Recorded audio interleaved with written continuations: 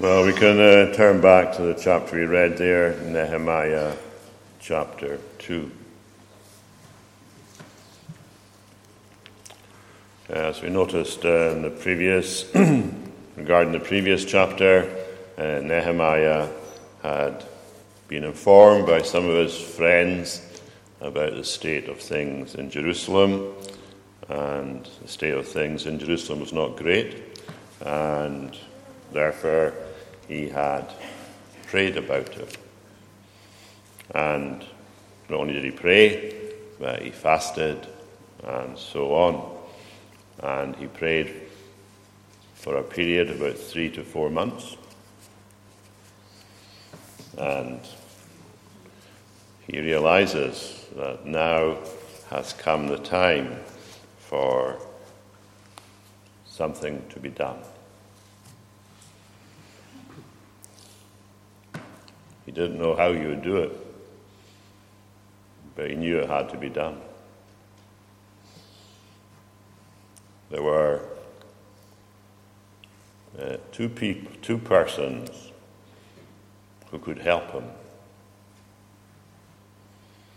and he didn't know how either of them would do it. One was God. I mean, none of us, when we pray to God, know how he's going to answer them. We may have our thoughts about it, and we may think this would be a good way for God to do something, but we don't know. The other person who could do something about it was the king. And Nehemiah had no idea how he would do it. The initiative would not lie with Nehemiah. He's not allowed to say anything until the king speaks. The king might choose not to speak, or the king might ask him about some question that's got nothing to do with Jerusalem. He's a cupbearer. He's got a kind of symbolic role of tasting the wine, just in case enemy tried to poison the king. But he was much more than a mere cupbearer. He's also a counselor. And since the king he was approaching is in charge of the vast Persian Empire, the king could have asked him about anything from anywhere within his vast domains. But Nehemiah knows, well, if something's going to happen, this man in front of me is going to have to do it. As I say, he had no idea how God would lead the king to do something. Anyway, what causes the king to ask the relevant question? Well, we know what it was. Nehemiah's sad face. I suppose there were lots of places in the Persian Empire where people could be sad. But there was one place where it was not allowed to be sad. And that one location was the presence of the king. I mean, it would be highly insulting to the king for anyone to be sad in his presence. It would be an implication to the king that you didn't regard him as being able to solve all the issues. And as we can see, Nehemiah, there he is, and the king spots right away that Nehemiah is sad. And the king's reason for asking the question. It could have been concern for Nehemiah, or it could have been an angry question. I mean, why are you sad? There's nothing wrong. Why are you sad? Or it could be, how dare you be sad in my presence? But anyway, the king asks him the question, and Nehemiah, he can no longer be silent. So as we think about this incident, I'd just like us to think about 3 points. First one is that fear can be a good sign. And the second one is arrow prayers. And the third one is hindrances.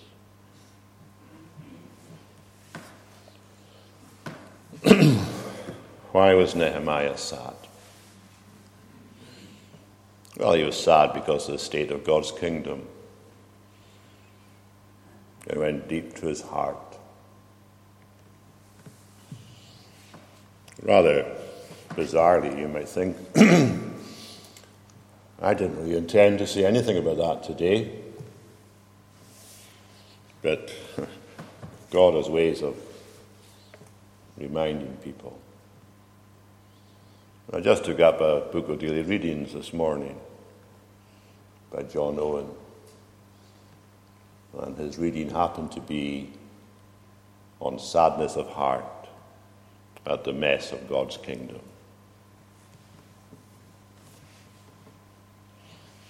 How do we assess God's kingdom today? How big is the mess? What do we see about it? But more to the point, what do we feel about it? Owen says something in the reading that those who don't care about its demise will not taste in its success. Don't know what you think of that. But Nehemiah, Owen wasn't speaking about Nehemiah. But it's certainly true about Nehemiah, isn't it? He'd have had no success if he hadn't felt it in his heart.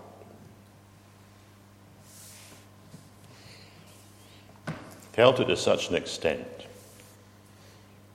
that he couldn't hide it. If my neighbours,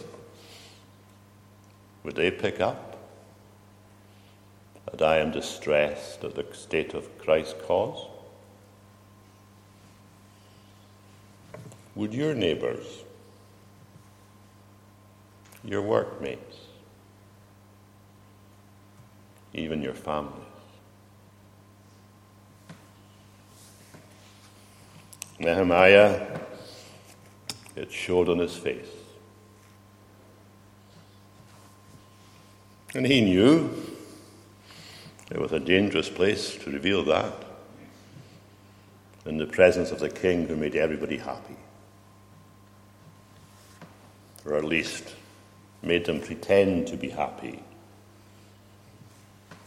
But such was Nehemiah's burden. He couldn't hide it.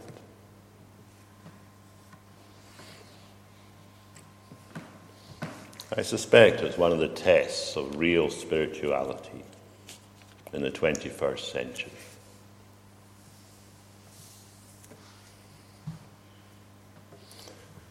Anyway, Nehemiah knows that he's going to have to give an answer, and he knows that his answer has to be acceptable.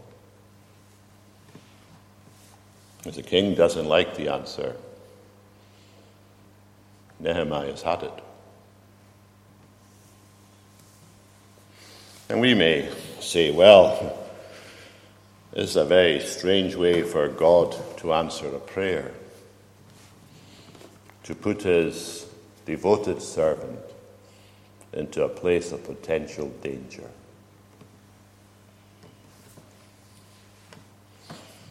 And in this place of danger, to be real. Nehemiah could have pretended something else, but God doesn't want pretense. Even if it seems tactically useful at a given time, he expects honesty, reality, consistently.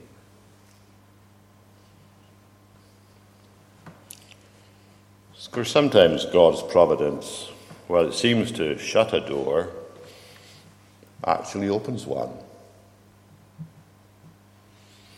I'm sure we're all aware of David Livingstone's amazing career in Africa. But before he went there, David Livingstone had no intention of going there. He thought God was calling him to China. And he even went to the mission committee that was going to hopefully open doors for him to go there. And when he went to see them, they didn't think he should go to China. The ones who had the power to open the door slammed it shut. But then they indicated he could go to Africa. So what shut the door opened the door. And what seems to shut the door here with Nehemiah actually opened it.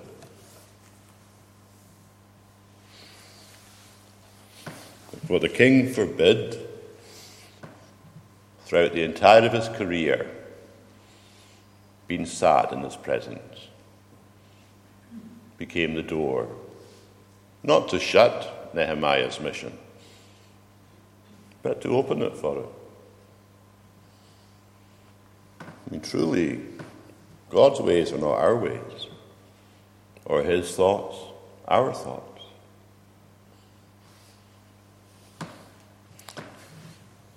And God knew well that the effect of explaining his call would cause great fear to Nehemiah. I mean, God knew that.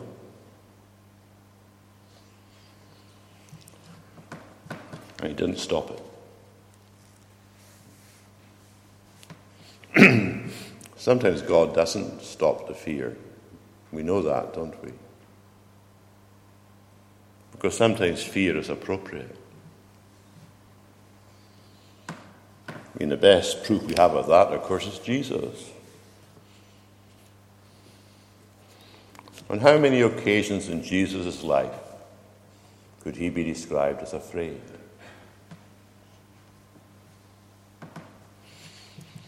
He wasn't afraid of the Pharisees. He wasn't afraid of the crowds. He wasn't afraid of Judas. But he was afraid in the Garden of Gethsemane. And why was he afraid?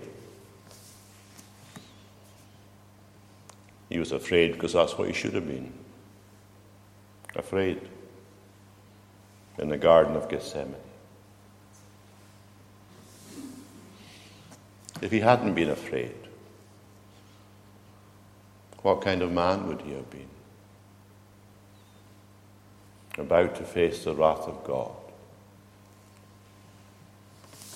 There are times when fear is very appropriate. In fact, for its absence is a sign of unreality.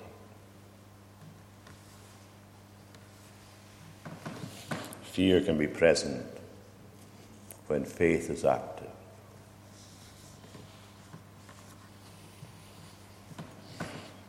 In fact, sometimes we just play mind games in situations where we shouldn't.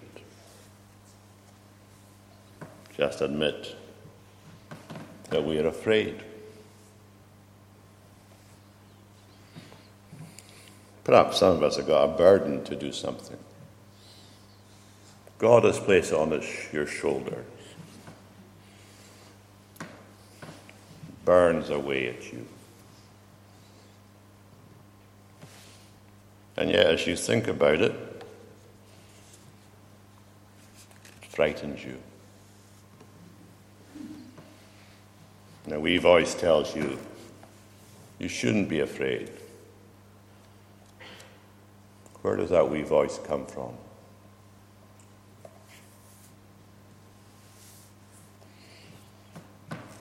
Often, it's not from God. There are situations where he tells us to fear not. But that's usually when our fears are irrational.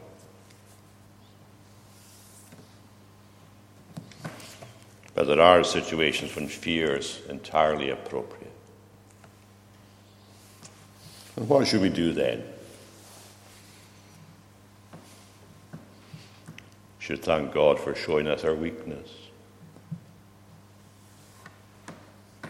Shouldn't we?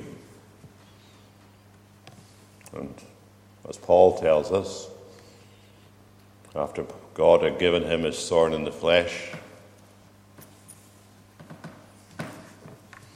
he said, when I am weak, then I am strong. The opposite is true, of course. If we're strong in ourselves, then we are weak. So fear can be a good sign. Nehemiah, who's going to do something incredible for God, begins it all with prayer, and then, next step, fear. And if we want to do anything for God in our 21st century mess, it's those who are afraid that God will use.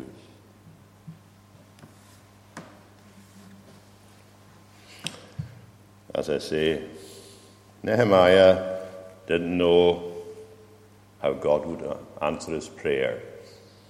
It's 3 months intense prayer time. He had no idea how God would answer. But here he is, and whether he realized it or not, his fear was a good sign. That leads us to think about the second point, his arrow prayer. When the king had said nothing for those 3 months, perhaps he was away somewhere, because he's not mentioned in the first chapter. But anyway, the king was absent and things were kind of steady. Nehemiah had a prolonged period of prayer. Now the crunch has come, and prolonged prayer is no longer possible. The thought did occur to me that we kind of swap things round. That we have little prayers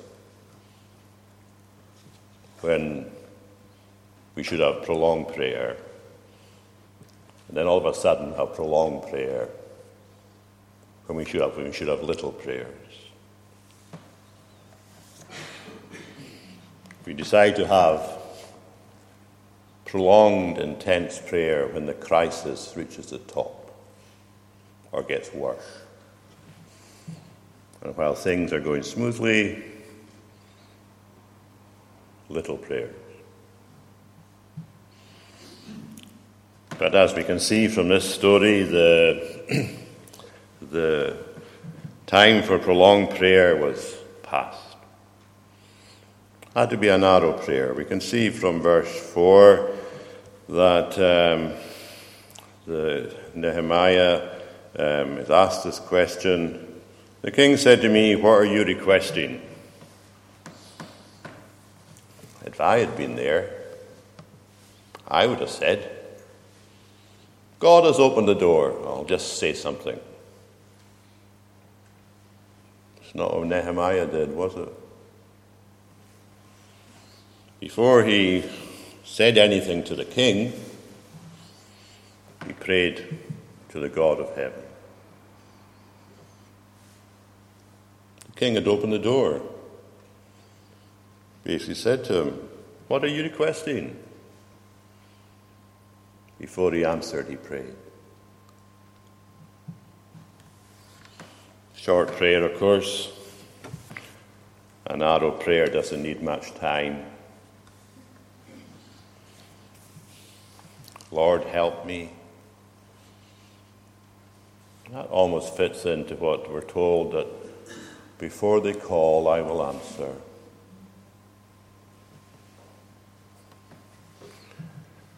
Here we have an example of what James says, that the prayer of a righteous man avails much.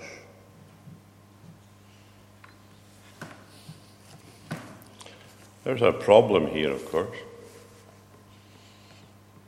A problem in answering Nehemiah's prayer. And the answer is the problem is the king. The Persian Empire had laws that could not be reversed. That was part of their sense of stability. In the book of Ezra, this king, Artaxerxes, he had told them to stop building.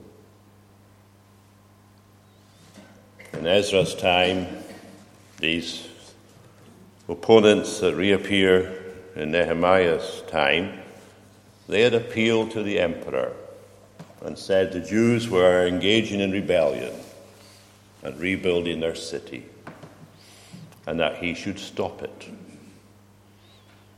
And he did. So here's Nehemiah, and he's speaking to the king, who is actually the main cause of the problem.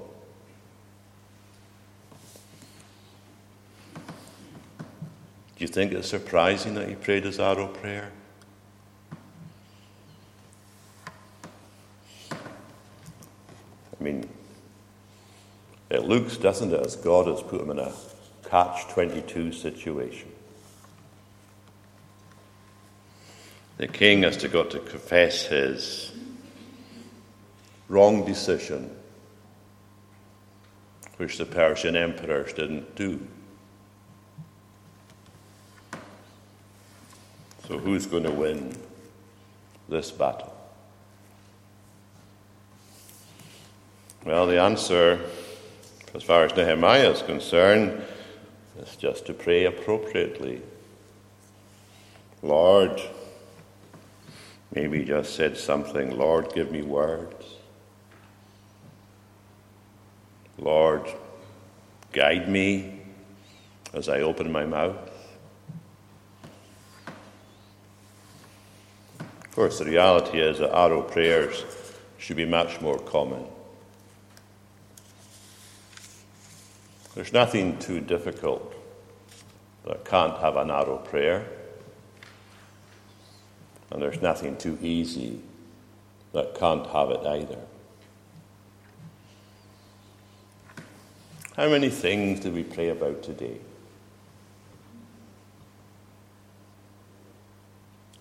It's a challenging question for me. I suspect it's a challenging question for all of us. Is there anything that happened to us today that we shouldn't have prayed about? Is there anything that happened today that we didn't pray about?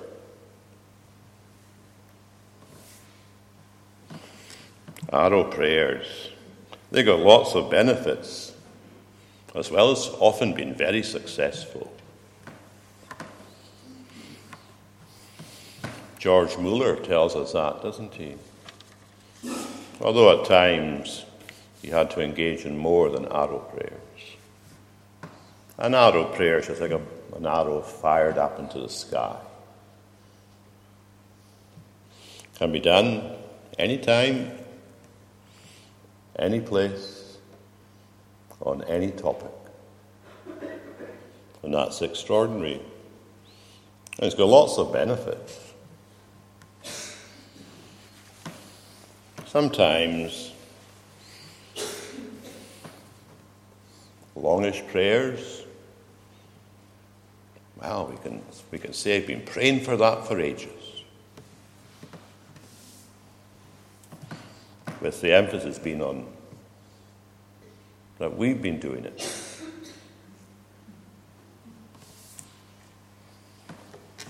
It's hard to have that kind of response to an arrow prayer. And indeed, the number of arrow prayers should be so many that we shouldn't be able to recall them.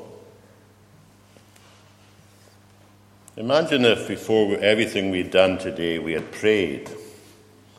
How would we start recalling them?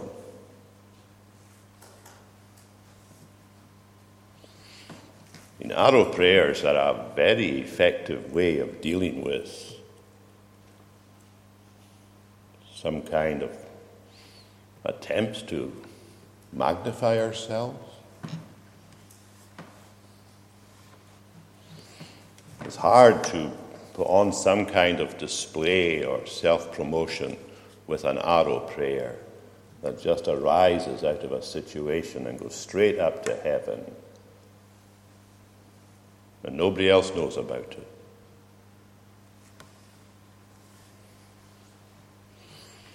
Of course, it's an expression of our own inability. A failure to pray about something is an indication that we think we can do that something without prayer. Which, of course, is a very wrong attitude.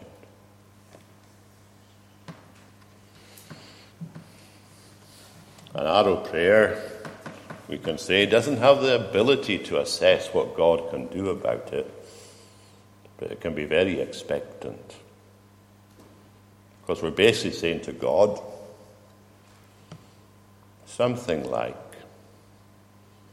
you've got 2 seconds to help me.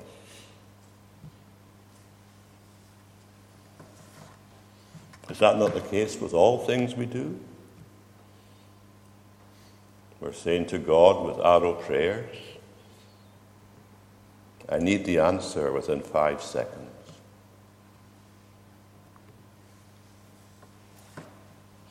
That's all Nehemiah had. King had told him to speak, so he better start speaking.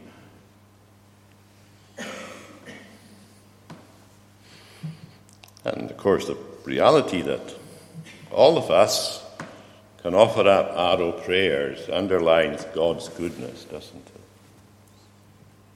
Imagine if every Christian in the world today at 4 minutes past 12 sent up an arrow prayer to God. How many of them are there? How many does he hear? All of them. How many does he answer immediately?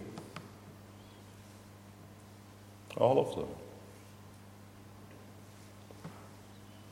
It shows us how good he is. So arrow prayers,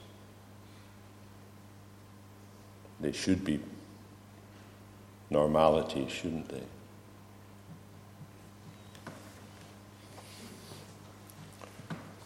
And then there's hindrances. king gives Nehemiah his letter, and off he goes to Jerusalem. He gets past all the provinces beyond the river, that's the Euphrates, and then he arrives in Jerusalem.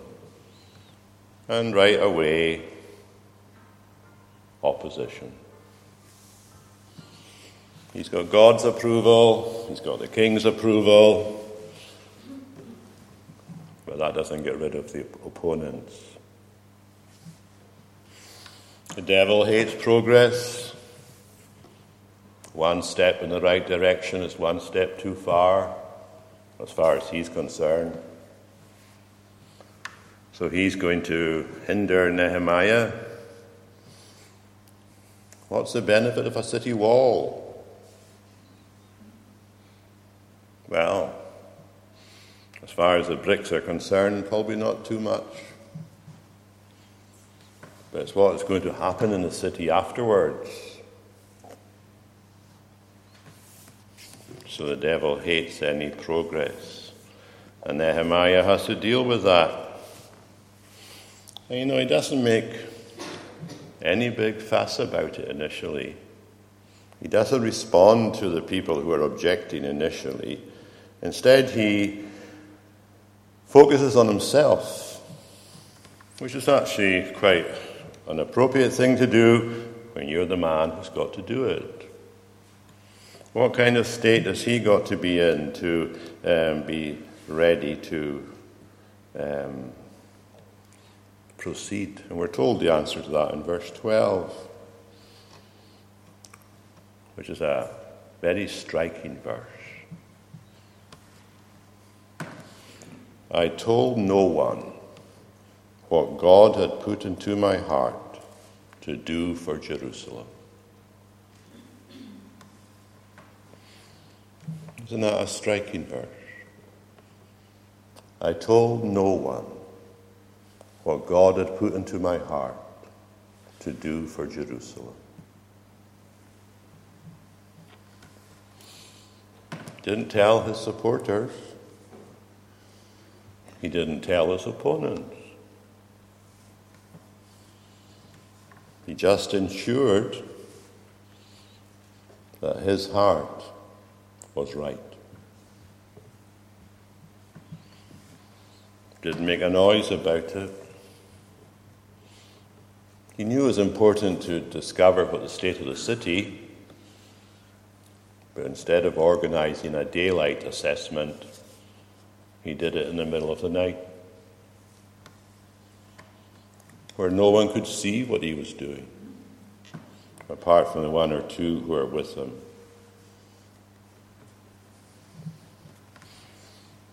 The opposition didn't faze him really, but he just wanted to make sure that he was right and that he had the right information before he said something. And after that, he did explain it. Just passed on to the Israelites how God had led him to do something and how they were to be involved in it. Hindrances didn't deflect him, didn't move him 1 inch.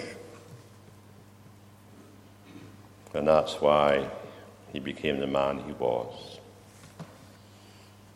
How do we react to hindrances?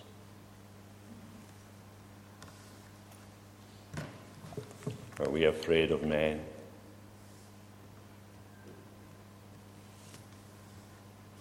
Nehemiah wasn't.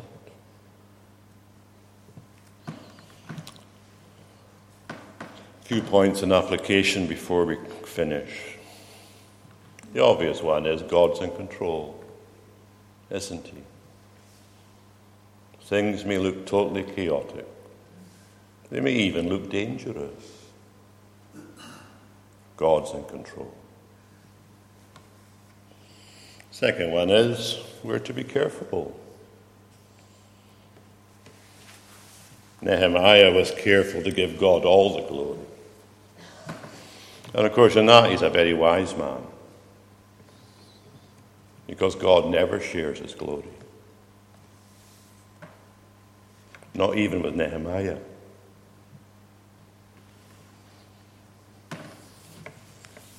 God must have the glory, or he'll not get involved. Prayer is not enough by itself. Nehemiah tells us prayer and planning go together.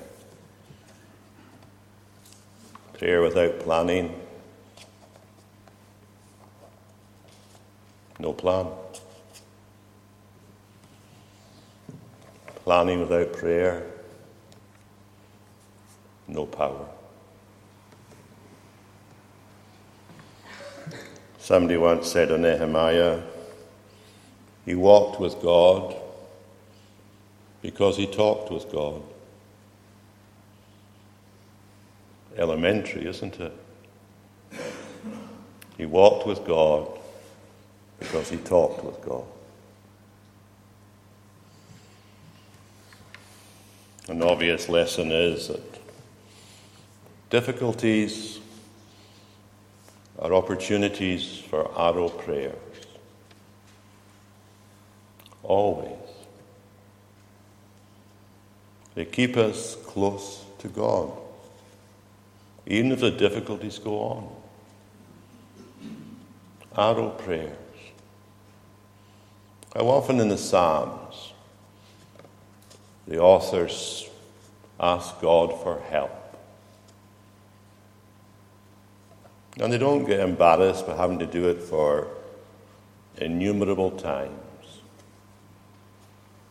Lord, help me. And if God is for us, who can be against us? The book of Nehemiah is almost an exposition of that verse. If God is for us, who can be against us? The Persian Empire can't. The opponents in Israel and Palestine can't. Even the ones among the Jews who didn't like Nehemiah couldn't. If God is for us, who or what can be against us?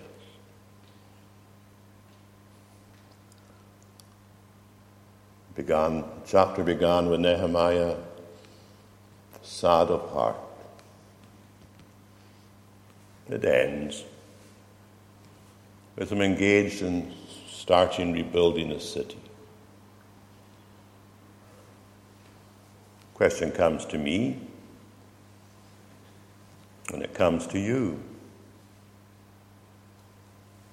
What are we going to do?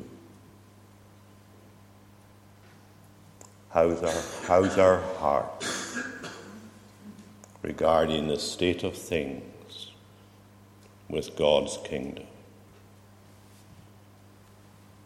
Shall we pray?